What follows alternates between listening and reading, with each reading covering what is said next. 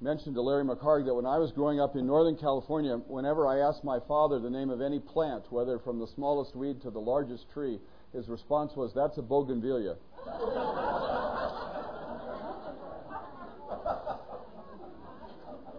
Till I moved to Southern California, I had no idea what a bougainvillea actually was, but I did know that I did not come of the kind of stock that would produce a botanist. So, well, it's good to be back with you this morning, and I admire your perseverance. One of the things it takes to grow in grace is what the Germans call Sitzfleisch, flesh to sit on, So we're at least exercising that. So it's good to be here with you. Now our subject for this morning is the subject of the pattern of worship.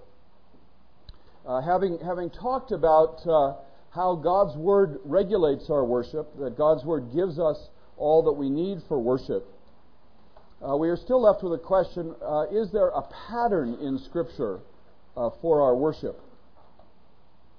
And before I get going, let me say I will try as we go along, in some of these lectures at least, to leave a little time for question and answers at the end, because often it is nice to be able to ask questions right when they have come to mind rather than having to say them to the end. But I can't guarantee that I'll be good about that, but I'll try to leave a little time, at least in some of the lectures, towards the end.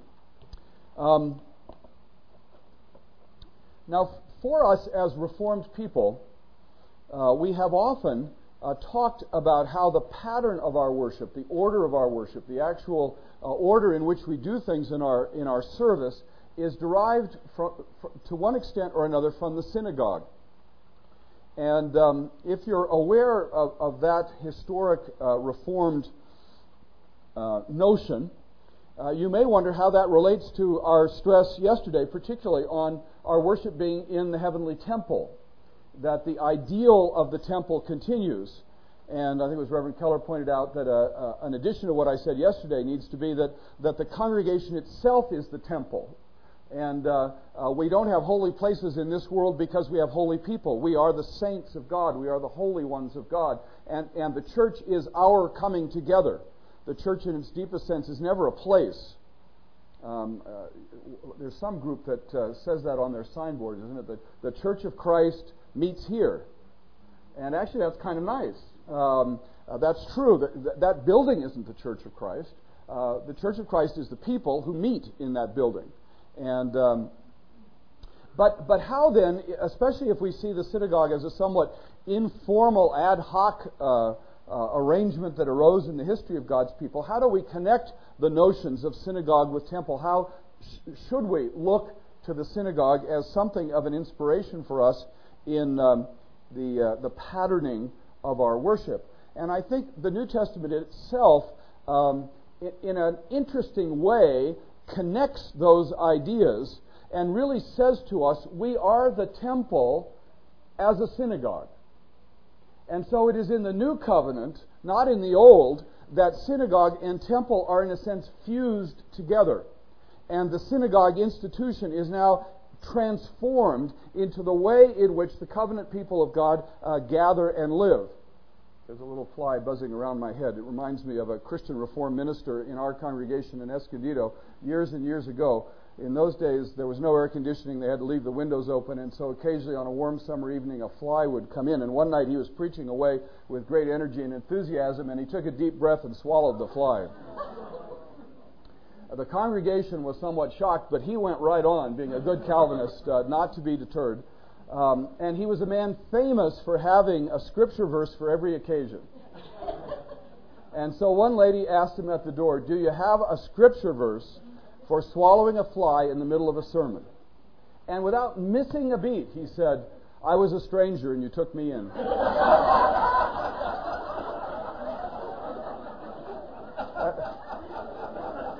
It's a true story. Reverend Rorda.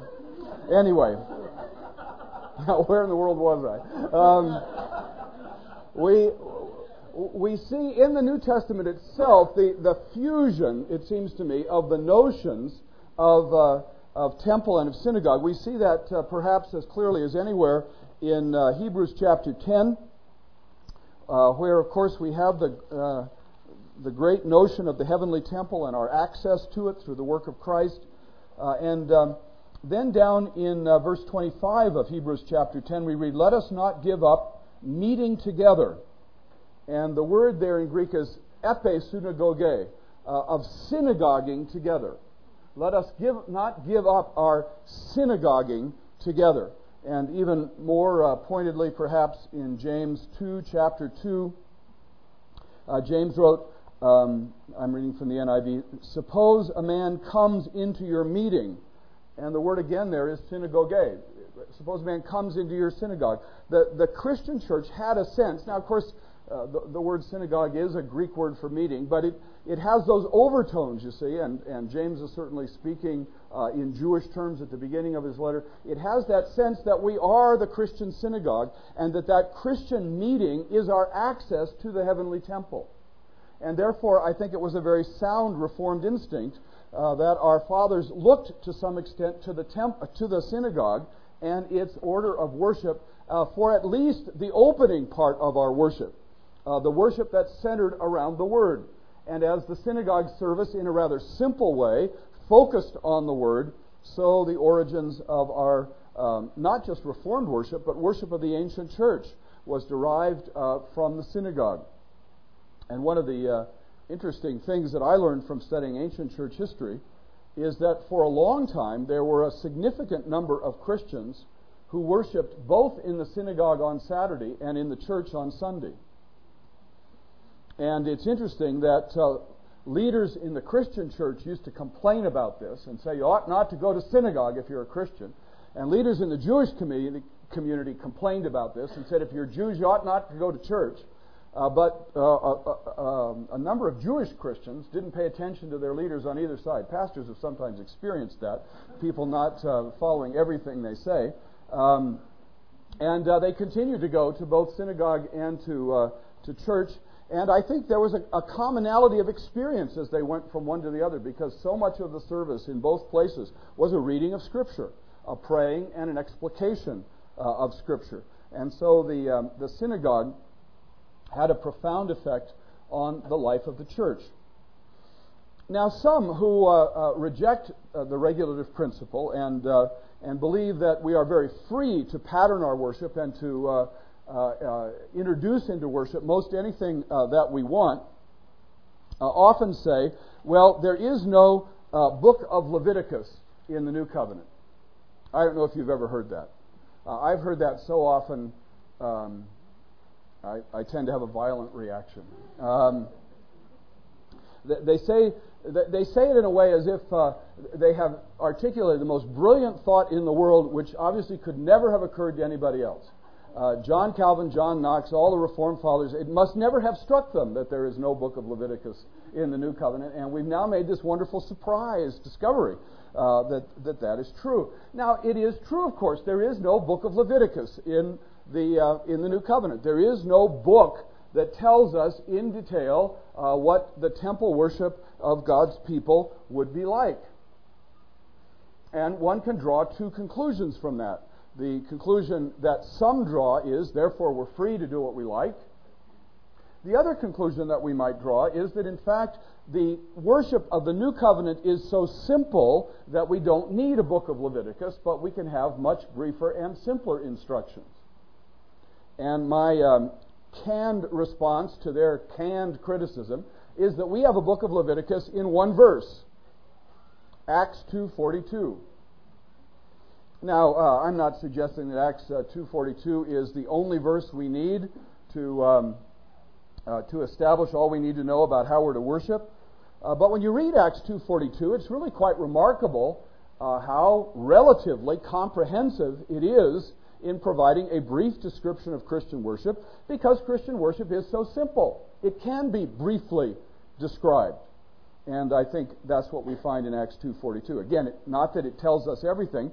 I had a friend who used to say, one of the American problems is that they want to reduce all theology to a bumper sticker. I won't say to a T-shirt. But that is a tendency, if we can't say it in a sentence, then there must be something wrong with our theology. Some truths cannot be expressed in a sentence. It is not true that all plants are bougainvillea. That's a sentence. It's simple, it's straightforward, but it's really not very helpful.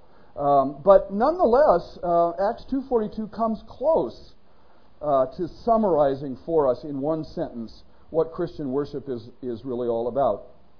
This, of course, is a verse that comes right after the great manifestation of the Spirit on the day of Pentecost, right after many were added to the church, 3,000 baptized on that day.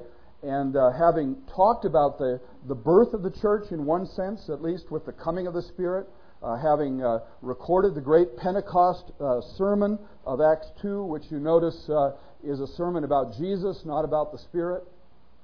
The function of the Spirit is to bear witness to Jesus. And anyone who doesn't understand that work of the Spirit doesn't understand the most important work of the Spirit. After that great sermon, there are people who repent, who by the Spirit of God are cut in their hearts, and Peter leads them to repentance and to baptism. And after this great number were baptized and added to the church, then we read in Acts 2:42, they devoted themselves. Now we mustn't rush over that verb. They were devoted. They were committed. They exercised themselves now as the community of believers. Now they did a number of things as we read on in this chapter. They were so committed to one another they actually sold many of their belongings and held their wealth in common. Their commitment to Christ radiated out into bearing testimony to others. Verse 47, we read that they were praising God and enjoying the favor of all people. And the Lord added to their number daily those who were being saved. So their devotion to one another radiated out with consequences for the way they lived their lives and for the way in which they impacted their community.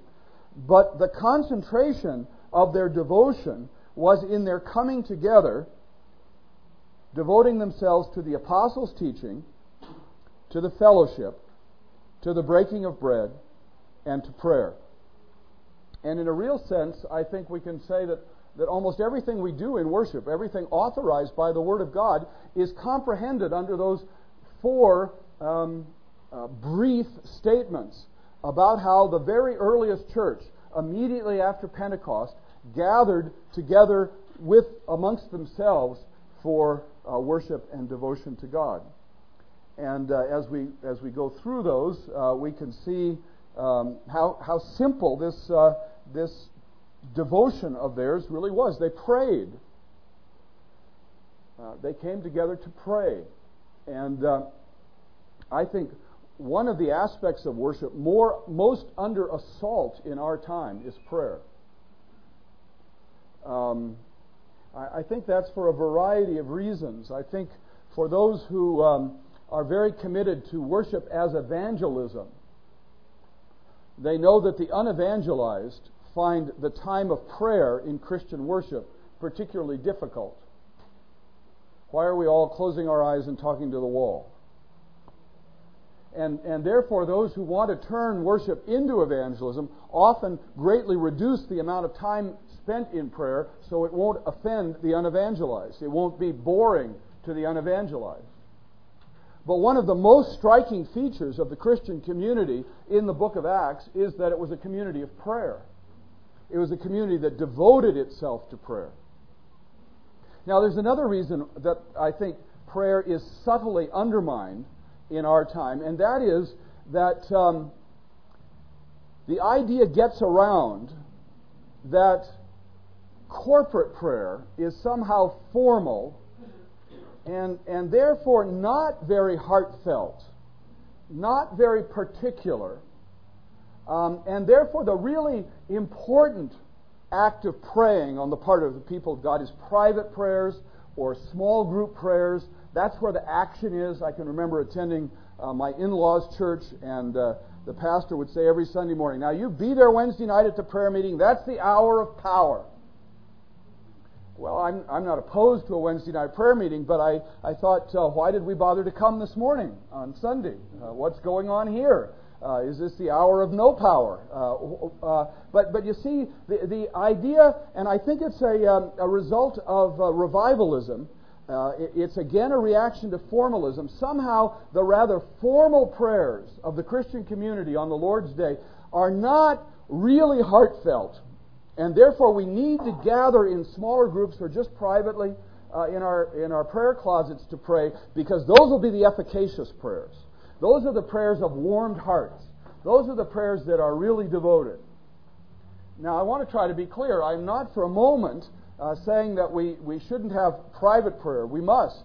I'm not for a moment saying it isn't very valuable to have informal prayer. We should.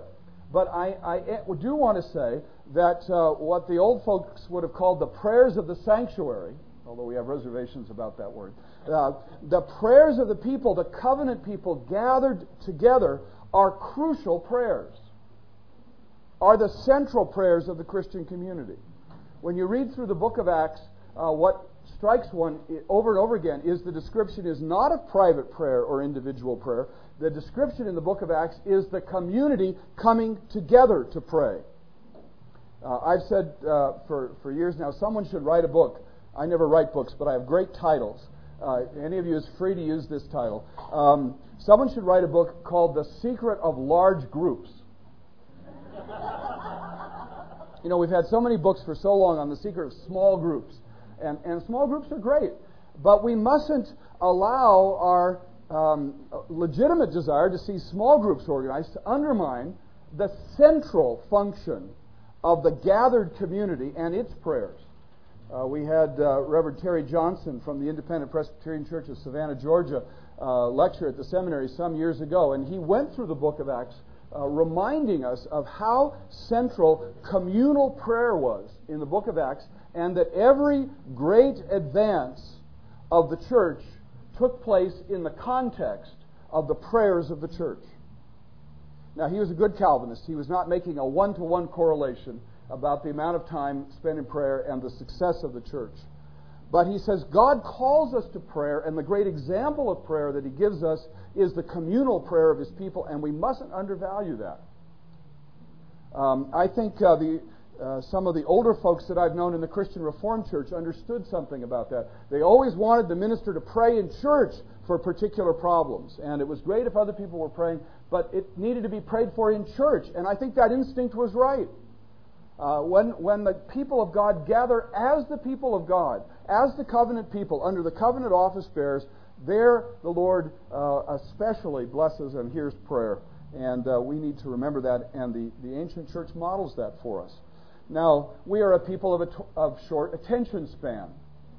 When I was a kid, back in a previous millennium, it was not uncommon for the minister to pray 20 minutes. Now, most of us then couldn't pay attention. The mind would wander. It was a great struggle. So we may well want to break down prayers in the service into shorter segments so that people can participate. But we mustn't short the amount of time we give to prayer in the public worship of God. It's a crucial part of the ministry and life of the church. If worship is meeting with God, then prayer is certainly one of the most crucial, most intimate, most important elements of our meeting with God. It's our opportunity to talk to our Heavenly Father, to open our hearts to Him, to praise Him, and to present our petitions to Him. So prayer is obviously crucial. Now, another element that's listed here is the breaking of bread. There's been some controversy, as you no doubt know, about exactly what that phrase means. And the range of opinion is basically whether it means the Lord's Supper or the potluck supper. And breaking of bread certainly can mean simply eating together. But I think most often in the book of Acts, and I would argue here, that it probably has the meaning of the Lord's Supper. It's gathering particularly to focus on the supper of the Lord, the ministry of the Lord through His sacrament, and we'll be talking tomorrow, I think, more about that. So I won't spend too much time here. But I just would call your attention to the fact that here in this brief description, the Lord's Supper is not seen as an add-on or a very occasional element It seems to be part and parcel of the regular central understanding of worship that goes on amongst the people of God. Then we see that they were devoted to the apostles' teaching. That's very important. They focused their attention on what they had been taught by the foundational teachers of the New Covenant. And for us, that means, of course, focusing on the Scripture. That's where we receive the apostolic teaching. And again, we see a diminution of that setting in on our time. We see it in the reading of Scripture. It used to be very common practice in, probably going back a century or more now, that in many Reformed services, 2 chapters of Scripture would be read. A chapter from the Old Testament, a chapter from the New. Again, I don't say there's any hard and fast rule about how much Scripture ought to be read in any given service. We have freedom on that matter. But when I go to churches and one verse of Scripture is read, or maybe printed in the bulletin and not even read, it strikes me that is not an adequate amount of time given to the public reading of Scripture. You remember Paul, when he wrote to Timothy, saw as one of Timothy's important ministries the public reading of Scripture. You remember that the book of the Revelation came with the blessing. Blessed are those who read this aloud, presumably in the assembly of the church. And the reading of Scripture itself needs to be seen by the people of God as a blessing. It doesn't have to, every element read, be exposited. But if people are listening to the public reading of Scripture, that becomes a blessing. The Word of God is a blessing, and we need to give time and attention to the public reading of Scripture. One of the goals of the synagogue was, in the course of a year, to read through the whole Torah, the first 5 books of the Old Testament. And I don't know that we need to set necessarily as a goal to read through the whole Scripture in public worship, but some kind of goal of comprehensive Bible reading, I think, would be a good thing in the public worship of God. And then, of course, under this giving attention to the apostles' teaching, I think, is the sermon. The sermon is the exposition of the apostles' teaching. That has a lot of implications. It means, I think, that our preaching has to be Christ-centered. This is an implication, I think, of the apostles' teaching. It's really not good enough to have sermons that could be preached in a synagogue, preached in the church. That's not apostolic.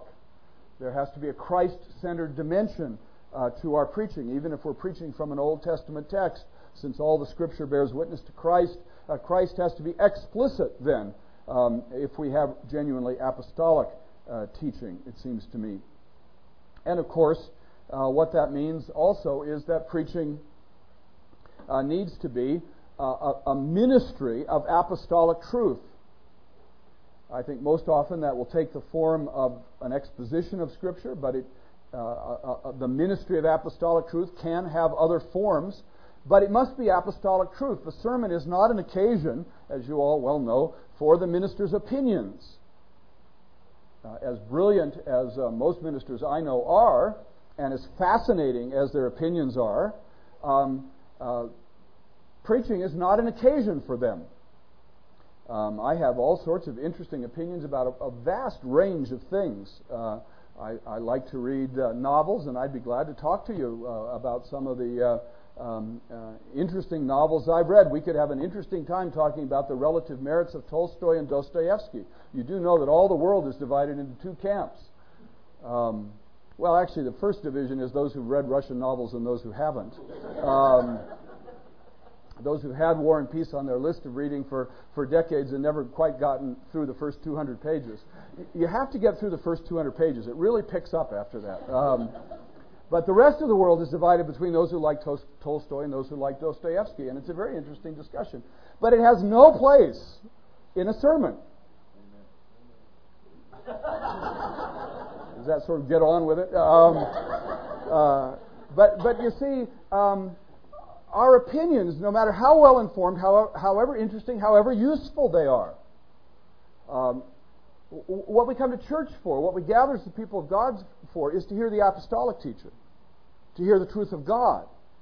And in that sense, a minister needs to test himself as to whether everything he says in a sermon could be preceded by the phrase, "Thus says the Lord." There are, we could have a nice novel discussion group on a Friday night at church if there were people who wanted to do that. That's not an illegitimate thing for Christians to gather to do. But it's not a ministry, it's not the official preaching ministry of the church. That's why ministers historically have tried to be very careful about politics. Ministers may have deeply held political views, but there are only certain issues that are so clear and so certain that the minister can come to the pulpit and says, on this political issue, the word of the Lord is. And only when he can say that does he have a right to bring politics into the pulpit.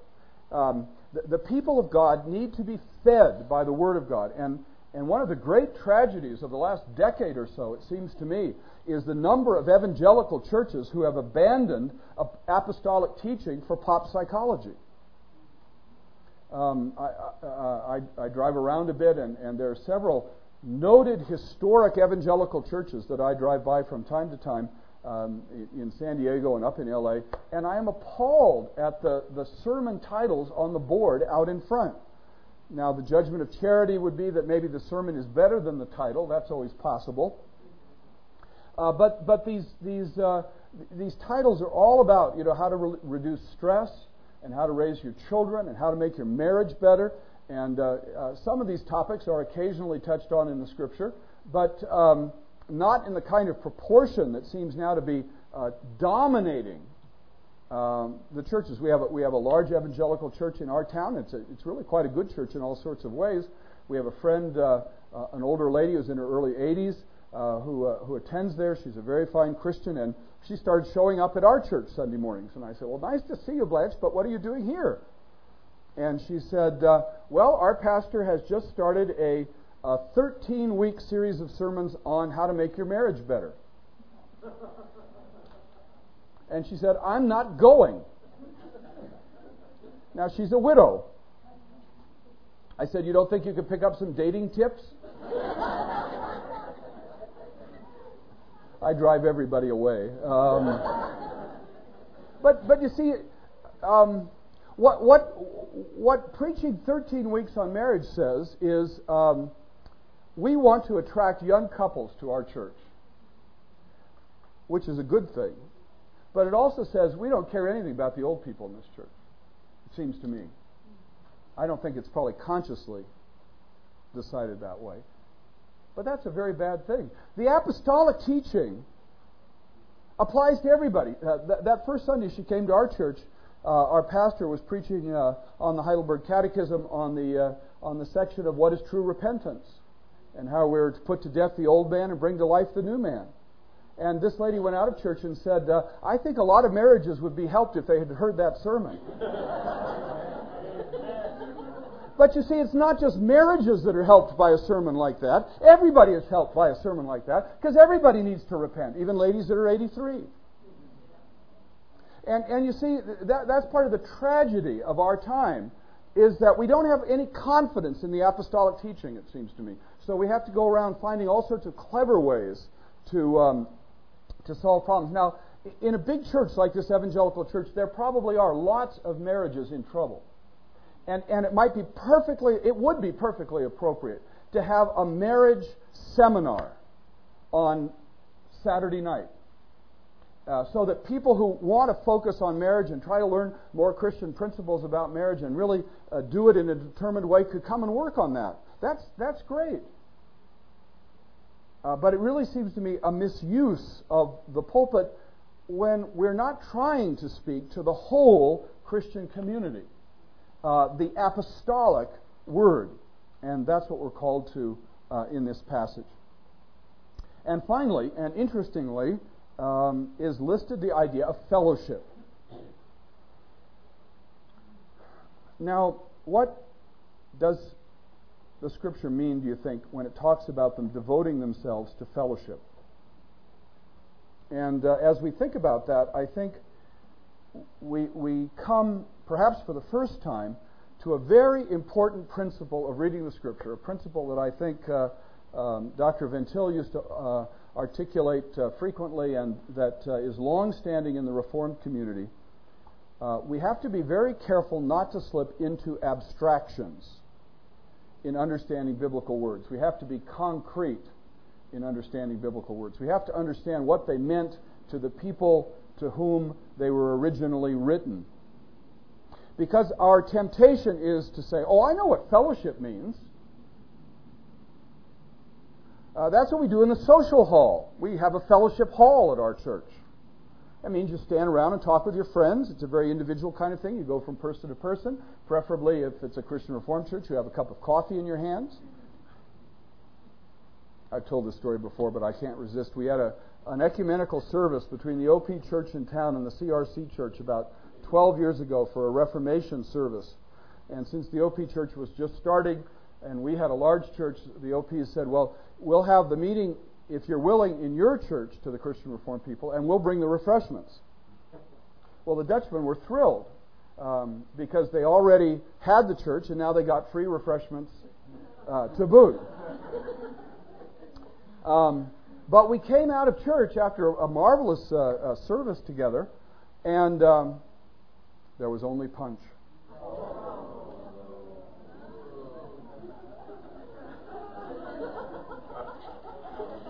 We have not had a United Reformation service since. Now, these are cultural matters, but deeply held. And but you see, we read into this word fellowship, and we think we know what that means. And so you probably have been to churches. Maybe you attend one. Now we're beginning to get on dangerous ground where in the middle of the service, everybody says, now stand up and talk to your neighbor. Shake hands, introduce yourself, spend a little friendly time, and this is fellowship. Well, of course, that is the way we understand the word fellowship to some extent. And so why shouldn't we have coffee in church? You know, maybe a pot up in front on the communion table, and you get a little thirsty. It's a long, dry sermon. You just wander up. And wouldn't that be what we're called to here? We ought to have fellowship, you see. We understand the word fellowship primarily meaning a personal interaction, one-on-one of people. And if there isn't a kind of one-on-oneness, we don't think we've had fellowship, because that's the way we understand that word. I don't think that's probably the way the original readers of the book of Acts would have understood it. The root word of the word for fellowship, the word is koinonia. We've used that word some in English. The root word of the word koinonia is the word common in Greek. It means commonness. And in that sense, it means shared. And I suspect that in the ancient world, when they read that word fellowship, they would have understood that as doing something together, rather than the way we tend to understand it as doing something each individually. And I would suggest one of the best ways we express fellowship in this sense is singing. I would think that an ancient Christian would come into our service and say, look at them fellowshipping. They're all singing together. That is, they're all doing something in common. They're sharing the same moment together. They're doing something together. That's really fellowship. And that's why I say we have to make this distinction between a kind of abstract notion of what a word means and the more concrete meaning of that word in context. When we recite the creed together, I think the ancients would say that's a wonderful act of fellowship. Look, we're all saying the same words at the same time, meaning the same thing, confessing what's in our heart together. We are really binding ourselves together. We are having all things in common. The truth in common. Praise in common. And so the commonness, the togetherness, the joint action of our worship, I think is what is primarily in mind here. Now, does that mean there's no time to be friendly? Sure, there's times to be friendly and one-on-one. But I don't think we can justify that as an act of worship from an appeal to this text. So here I would suggest are the basic elements, the crucial elements of what needs to be a worship service. And in the history of the church then, that those basic dimensions of the fellowship of worship, that pattern of worship, was given more structure. Now, I don't think we would necessarily want to make the case that we are absolutely bound to any structure in the service. And yet, we would also say, in the language of the confession, that Christian prudence would lead us to certain conclusions about structure in the service. Christian prudence would lead us to conclude that the benediction is probably better at the end than in the middle. If you had the benediction in the middle, they might all leave. I mean, the benediction is, in its very essence, a closing blessing. So you'd have it at the close. Is this too difficult? I mean, we'll keep it up here. An opening prayer, in the logic of the thing, has a certain natural place in the service. It should be near the beginning. You're not seeing this as a very profound observation. I would argue that there is a logical relationship to the order of preaching and the administration of the Lord's Supper. That if the Word creates the sacrament, the Word ought to precede the sacrament. I don't think that's absolutely necessary. I think you could have enough Word before the sacrament to have the sermon, the main sermon after the sacrament. But there is probably a kind of logic that says the Word precedes and that the sacrament culminates the Word. We'll come back to look at that some more as well.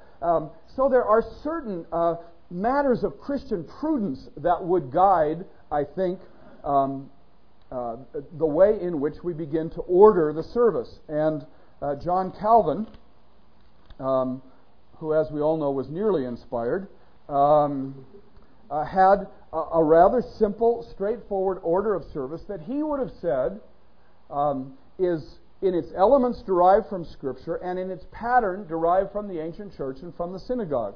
And it was very simple. It began with a call to worship, and he used an ancient call to worship, a call to worship testified to in the Fathers. Again, not suggesting only one call to worship is permissible, but he found that the Fathers often used a quotation from Psalm 124, verse 8, as the call to worship, and he used it. A rather familiar call to worship for some of us. Our help is in the name of the Lord who made the heavens and the earth. Dutchmen think that's a Dutch call to worship, but in fact it's Calvin's, it's the ancient church, and it's from the Psalter. Calling the congregation to worship led then to a confession of sins, a prayer of confession of sin, followed by a prayer for pardon and the singing of a psalm, and then a prayer for illumination, the reading of Scripture, and a sermon. That was Calvin's liturgy of the upper room, liturgy of the Word. Simple. Now there were other things sometimes included. Sometimes there was a reading of the Ten Commandments. Actually, Calvin's liturgy changed some through all the years he was in Geneva. There was also a use of the Creed, the Apostles' Creed. So again, he had no absolutely fixed pattern, but you notice the simplicity of this pattern. We come into God's presence, we recognize our sinfulness, we confess our sin, we hear a word of pardon, we sing praise to God, we hear His Word read, and we hear His Word preached. A Word-centered kind of early service.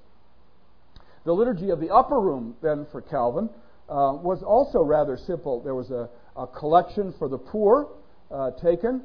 The expenses of the church were paid for by the state. Neither the buildings nor the minister's salary had to be collected from the people. Doesn't sound all bad for the ministers either. But the collection then was for the poor. Then there were the prayers of intercession. Interestingly, Calvin saw the prayers of intercession most appropriately offered after the sermon and before the Lord's Supper. Again, not a rigorous requirement, not an absolute. He saw it as a more logical way of proceeding. Then often the creed was recited at that point, the reading of the words of institution of the supper, instruction and exhortation about the supper, and then the communion, a prayer of thanksgiving, and the benediction. That was Calvin's ideal shape of the liturgy. Two foci, the preaching of the Word and the administration of the sacrament.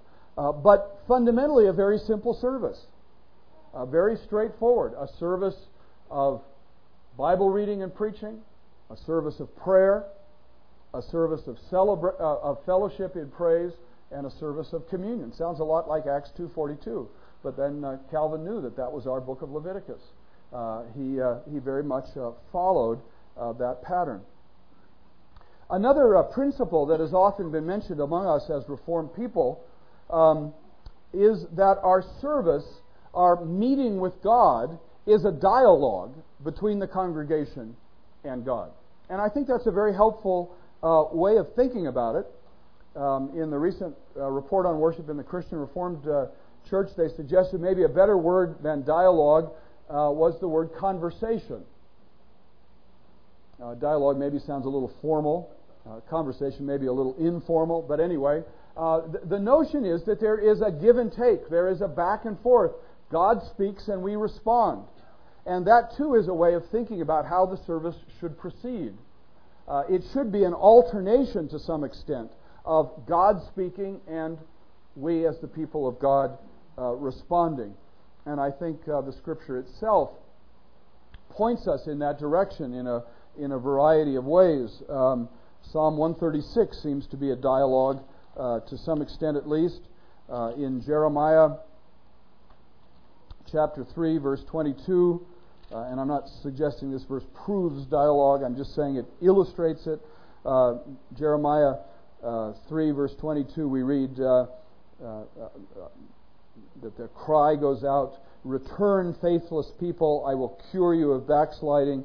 And then the verse goes on, "Yes, we will come to you, for you are the Lord our God." There is a kind of dialogue. The Lord speaks, the people respond, and that's a kind of pattern we find at many points in the Scripture. And our worship service ought to reflect that. And we elaborate that pattern, again, not in a legalistic way, but with Christian prudence. And so often we say, God ought to have the first word. That's our call to worship from God's Word. And then perhaps we respond to that Word of God. For Calvin, the response was a prayer of confession. In many churches, it's a song of adoration. We lift our voices. God's invited us to worship. That's a wonderful thing. We praise Him. And then perhaps in some liturgies, there's the Word of God reminding us of our sin, perhaps the reading of the Ten Commandments. And then we respond in a prayer or a song of penitence. And so it is useful to keep that dialogue, that back and forth, in mind. Our prayers are our speaking to God. Our songs of praise are our speaking to God. The reading of Scripture, the preaching of Scripture, the benediction are God speaking to us. And when we keep that in mind, I think the service has a sense to it that otherwise we may miss. Sometimes people just look at an order of worship and they say, well, it's just one thing after another. What sense does this make? And the service ought to make sense. It ought to have some interior logic to it, some movement and development, so that it reaches something of a culmination, either in the sermon or in the supper, in the benediction pronounced in God's name. So we need to have that sense, and that brings me back to the brief remark yesterday, that we need to know what's going on in the service as the people of God. We need to have a sense about what this dialogue is, what this movement of the service is, and how it's not just a hodgepodge of one thing after another in any old order, but there is a movement to the service as we meet with God, as He speaks to us, and as we respond to Him. Again, you could have, I suppose, the confession of sin at the end of the service. By the end of the service, we have some new sins added to our list. Sins of inattentiveness and hardness of heart that we could appropriately respond to. And yet, liturgically, it probably makes more sense to have the confession near the beginning of the service, so that as we come with a week of sin into the Lord's presence, we confess we are a sinful people needing to be forgiven and renewed by the Spirit. So that we need to know what's going on. And I guess that's part of my reservation. about the tendency to have a long period of singing in the middle of a service. Again, I wouldn't say that's absolutely wrong, but liturgically, it almost seems to interrupt the conversation between us and God. We're doing all the talking. And it's appropriate that we should be talking to God, but we need also to be listening to God. And the older I get, the more I find 20 minutes of singing just exhausting. I can't do it anymore. We'll leave that to the young. Anyway, so we need to be renewed in a real sense of not excitement, but perhaps enthusiasm and commitment about what's happening, why it's important, why it pleases God, why it manifests our meeting with God. Now, just briefly, pattern in terms of the order of worship, I want to mention just briefly the question of when do we worship. Because this too has become more than a little hot item in the evangelical world generally. 50 years ago, 60 years ago in America, almost all evangelical Christians agreed that the Lord's Day was the day, Sunday was the day on which worship was to be offered to God. And the vast majority of evangelical Christians in America were what we would call Sabbatarians. They believed the Lord's Day was the Christian Sabbath. If you go and look at the foundational document of the Southern Baptist Seminary in Louisville, Kentucky, that founding statement, a brief statement, has a paragraph on the Sabbath. The Southern Baptists were strict Sabbatarians. When I moved to Philadelphia in 1974 to teach at Westminster there was still a town in northern New Jersey on the coast that was a Methodist town. And on Saturday night at midnight, there was a chain stretched across the road. You couldn't drive a car in and out of that town on Sunday. The Methodists were Sabbatarians. The Congregationalists historically were Sabbatarians. We today sometimes feel like we have some weird, idiosyncratic, cultic Reformed notion of believing Sunday is the Christian Sabbath. That was the universal notion in, almost universal. Lutherans never quite bought it. But my mother has a dear friend who was raised in a very pious Roman Catholic home. And the Protestant Sabbatarianism even invaded American Roman Catholic homes. This friend of my mother's said when she was a girl, her mother caught her knitting on the Sabbath. And her mother said, "You'll have to take out every one of those stitches with your nose in purgatory." Now, I don't exactly embrace all of that sentiment, but it illustrates, you see, that the notion that Sunday was the holy day of the Lord was really quite pervasive in American culture. But that idea is under major assault in our time. And it's not just being assaulted from outside the Reformed community, it's being assaulted from inside the Reformed community. The Reformed Ecumenical Synod back in the 1960s appointed a committee to study the Sabbath question, and the committee was divided right in two. Some defending the historic Reformed view of Sunday as the Christian Sabbath, and others rejecting it. And that works itself out now on the American scene in very identifiable ways. In many strong evangelical churches, the Sunday evening service is dead and gone. Why is that? Well, I think two primary reasons. One is the loss of a Sabbatarian theology. And the other is we'd rather be doing other things. A creeping secularism. Or maybe it's a galloping secularism. We want to watch sports on TV. We want to go out to restaurants with our friends. And I believe very firmly that the Sunday evening service cannot survive without a Sabbatarian theology. The Sabbatarian theology says we consecrate the day unto the Lord. It is the Lord's day, not the Lord's hour in the morning. And that if we don't have that theology, it's very hard to convince people that they ought to worship twice on the Lord's day. I'm sometimes asked, well, what is the scriptural evidence for worshiping twice on the Lord's Day?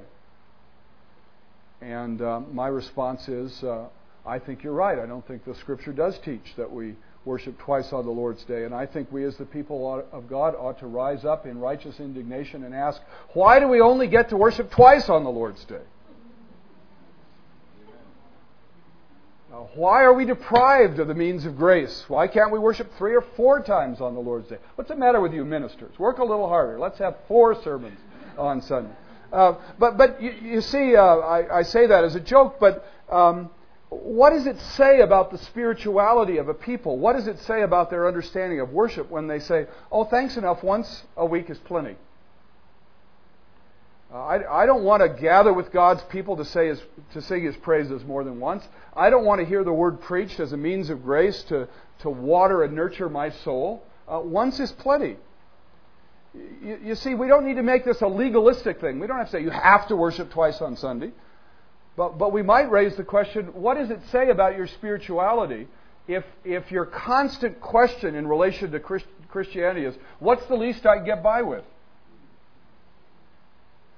I had a marvelous visit with the moderator of the Free Church of Scotland, who serves a church on the island of Lewis, the Inner Hebrides, off the western coast of Scotland. And we got to talking about the communion season there and the season of preparation. They have communion twice a year. And in preparation for communion, they have 2 services on Wednesday, 2 services on Thursday, 2 services on Friday, 2 services on Saturday. At the end of the second service on Saturday, you get your communion token. You can't come to the table if you don't have a token to show you've been to the preparatory services. Then they have 2 services on the Lord's Day and then 2 services of Thanksgiving on Monday. So I asked the inevitable American question, how many preparatory services do they have to attend to get a token?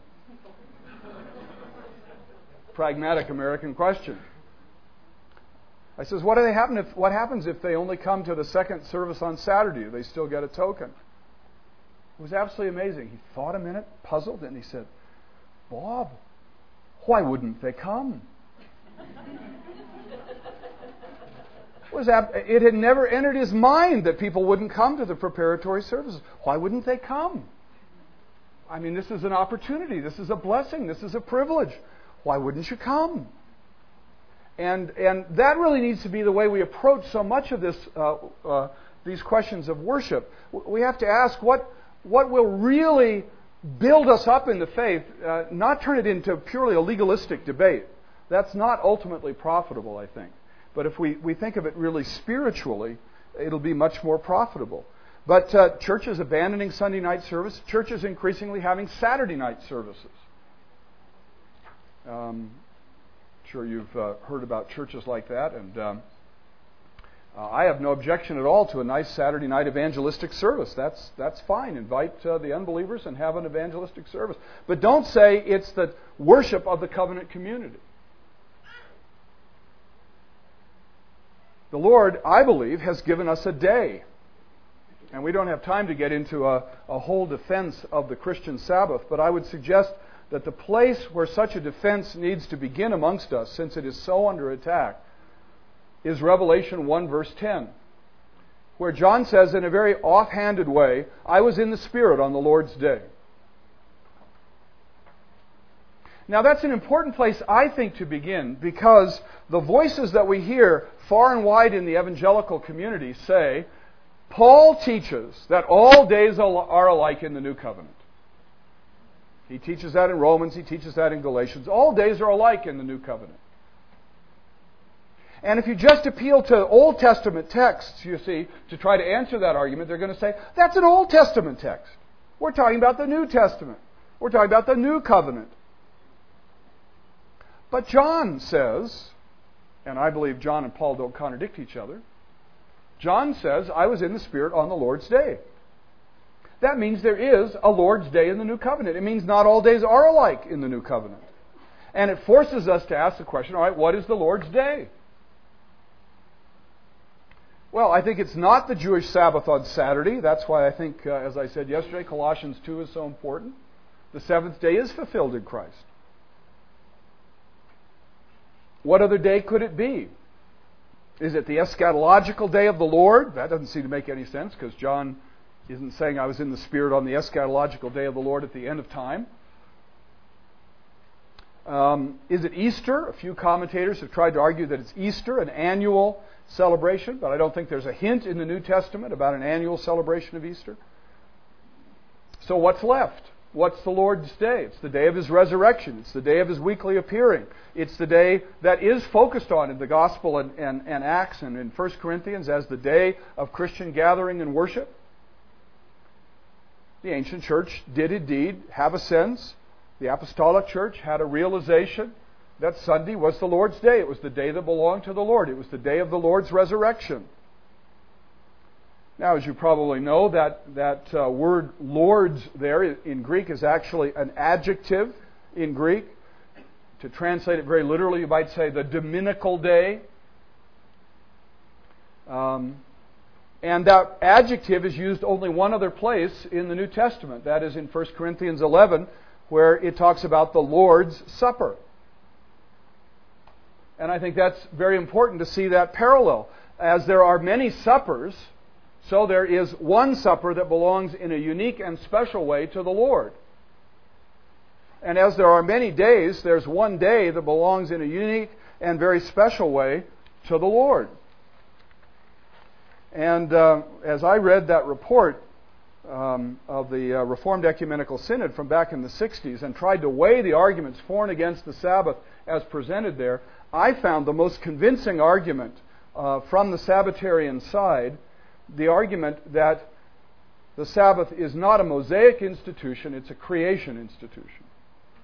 It's what God intended from the beginning, and therefore it informs our understanding of what the Lord's Day must be. It is the day in the New Covenant that the Lord has blessed, that the Lord has given to pattern our lives. And I believe very strongly that the decline of evangelical Christianity, but more particularly of Reformed Christianity, can be linked to the decline of the Sabbath amongst us. The Sabbath ordered our days, ordered our lives, and gave us time for God. Gave us time for holy reading and holy reflection and holy fellowship. And with the loss of the Sabbath, we have lost so much of that. And it seems to me that one of the factors in the problems that the Christian Reformed Church is facing is that so many lay people today don't read edifying things. And to be sure, it may have been in the old days that there was a somewhat legalistic approach to the Sabbath. But when I was in high school in the Christian Reformed Church, and when I asked an elder, what can you do on Sunday afternoon? His answer was, you could read the Bible or the Catechism. Now, that may be excessively restrictive, but people who were doing that were nurturing their souls in reading good things. They were being built up. They were having their knowledge of Christian truth increased. And today, too often, we don't really have time for God. And it's ironic, you see, that these people who are driving the evangelical movement in our country and are so opposed to formalism, you see, begin to see the very forms that God has given us as being a problem rather than a solution. And I think we as Reformed people have to say, no, the forms God has given us will not ensure warmed hearts and spirituality, but they are not the problem. They're part of the solution. The answer to coldness is not to junk the Sabbath, but to reinvigorate the Sabbath for us as a spiritual reality. These same people tend to junk the sacraments. That's just a form. But the answer is not to junk the form of the sacraments that God has given us, but to reinvigorate them. We need to know what God's forms are, because they're the forms He will bless. They're the forms that He has given and established. Well, I promised to try to leave time for questions, and instead I'm going on and on. Let me just close quickly with something a little more controversial. I hate to be so predictable and say things you'll all agree with. One question that rises amongst us as Reformed people is, what does all this say about the church year. The church year has made a huge comeback in some Reformed circles. That is, Advent and Lent and all of these seasons of the year. And let me just say briefly, it seems to me that the regulative principle really does not encourage this sort of stuff at all, because it isn't biblical stuff. It's fine to remember the birth of our Lord. That's biblical. It's important, necessary to remember the resurrection of our Lord. That's biblical. But to establish a whole series of holy days outside of the pattern of Sabbath is really, in the long run, detrimental, I think, to the well-being of the Christian community. And when these holy days established by the church become more important, become the high holy days, overshadowing the Sabbath, we are really losing the pattern that God has given us. He's given us a pattern not only of how we worship, but a pattern of the order of worship, in which one day in 7 is His and to be given to His worship. Well, if you have more questions about church year issues, if I ever give you time to ask them, I'll let you, but we need to stop there and take a break. Thank you very much.